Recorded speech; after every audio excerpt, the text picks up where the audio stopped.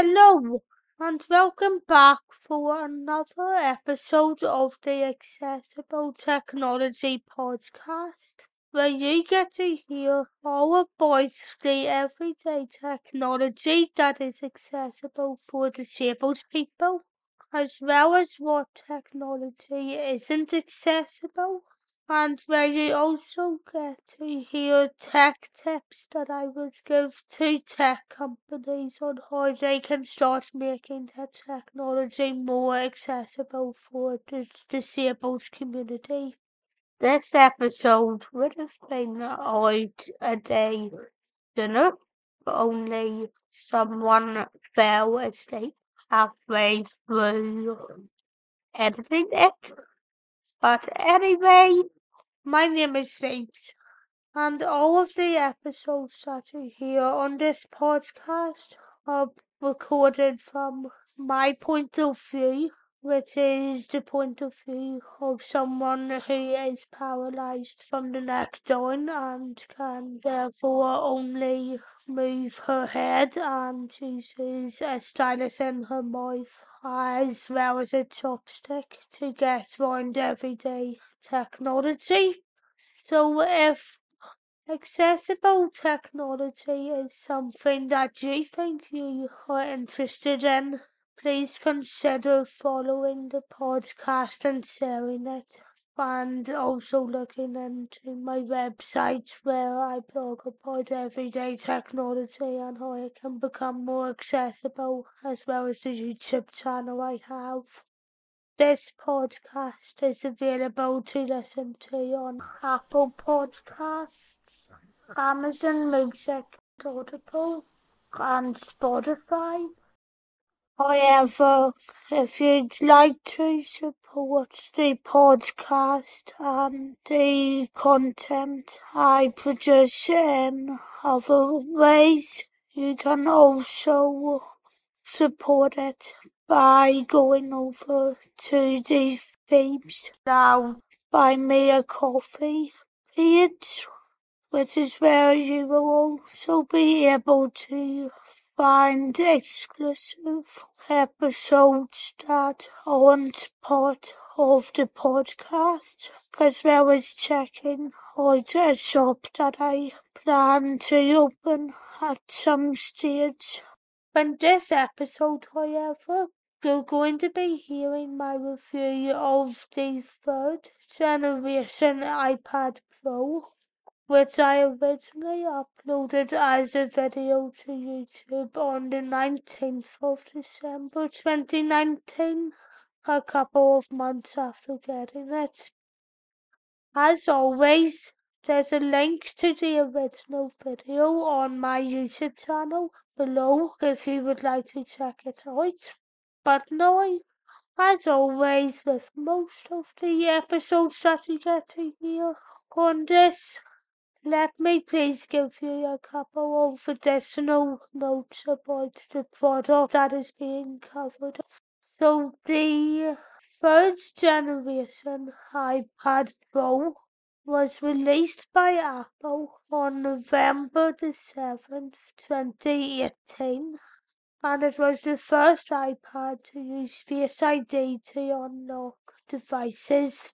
As of 2023, you can buy the 2018 iPad Pro for £470 on some online marketplaces, with some prices going lower, but others still going up to £742, while others are available for £699, which is a lot cheaper than other versions of more up-to-date iPads. And going back to the first of this iPad, it was also the first iPad to be given a USB-C port. But now that I've gone through all of that, let's get straight into this episode. The new iPad Pro is one of the newest editions of iPad and has been sold as the best so far, coming with a bigger screen. It's also the first to use the home button and comes with Face ID, which can be used in portrait and landscape mode. Many of the side buttons have been renamed, taken off and made smaller, and there is no headphone jack, which means you will have to use wireless headphones or earpods. The internal microphone is now a whole lot louder, but with the bigger screen, this iPad has also got a lot more louder.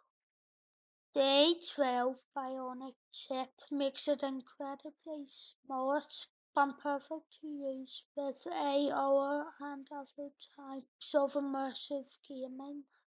The neural engine runs 5 trillion operations per second, making it possible for you to even edit in Photoshop. To get around the new iPad Pro, you use the same gestures you would use if you are on an iPhone, and you can change these in the settings if you have any difficulties accessing all of them. If you have an Apple Pencil or a fan of it, you can now charge it by attaching it magnetically to the side. And you can also get a folio smart keyboard kit for whichever side of iPad you settle on. But I don't have either of these, instead choosing to settle on other types. The charger for the new iPad Pro is USB-C, meaning you can plug it into a digital camera, your phone, or anything else that also supports that type of connection. The new iPad Pro has two cameras equipped with Smart HDR. These include a 12MP camera for stunning photos, 4K video, document scanning, etc. And you also get a true depth camera, portrait mode, and access to FaceTime, Animoji and Memoji. I got this iPad so I could do digital art easier and to have other ways to photo edit. Like what I said about the iPhone X, the new iPad Pro was hard to get into, especially as someone who was updating from the iPad Air. But since I got used to it and found out how to add accessibility shortcuts, I've loved everything about it. My only criticisms is how you have to use two fingers to zoom into illustrations or to turn them round. So I would like options for rotate and zoom to be added into the accessibility settings. The new iPad Pro can be bought with an 11 or 12.9-inch display, but what size you get makes no difference to how it works. At the time I got it, it cost between 769 to 969 points before you add in storage. But this could be different at different times of the year. Whether or not you should update depends on what you'll be using it for. But if you're not using it for creative reasons or for other work, I would suggest you stick with a different model altogether. I will give the new iPad Pro of 2019 5 stars. But enough about my thoughts. What did you think about the iPad Pro third generation? Did you buy it? And if you did, are you still using it now? But if you are using it now, what do you like or dislike about it? And are you still thinking of keeping yours if it still gets the job done? Or are you thinking of upgrading to one of the newer M1 or M2 models? And why is that?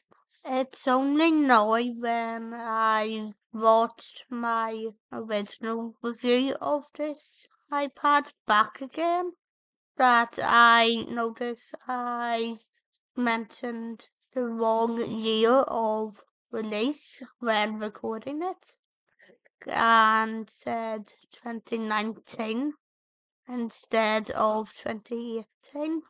But all I can say is, you know what it's like when you're a student just out of college and your brain is slightly all over the place. But personally, as someone who is only creating a few websites, recording and editing videos, editing photos, writing a book, and working on documents and viewing content, it still works extremely well. And even when I edit in LumaFusion and record and edit podcasts in Ferrite, it still works extremely well.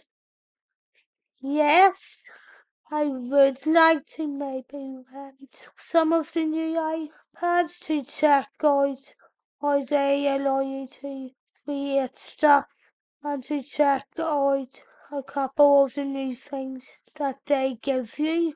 But honestly, the 2018 version, as far as I know, is still getting a couple of those apps just in a less powerful version. And if it works, why would you change it?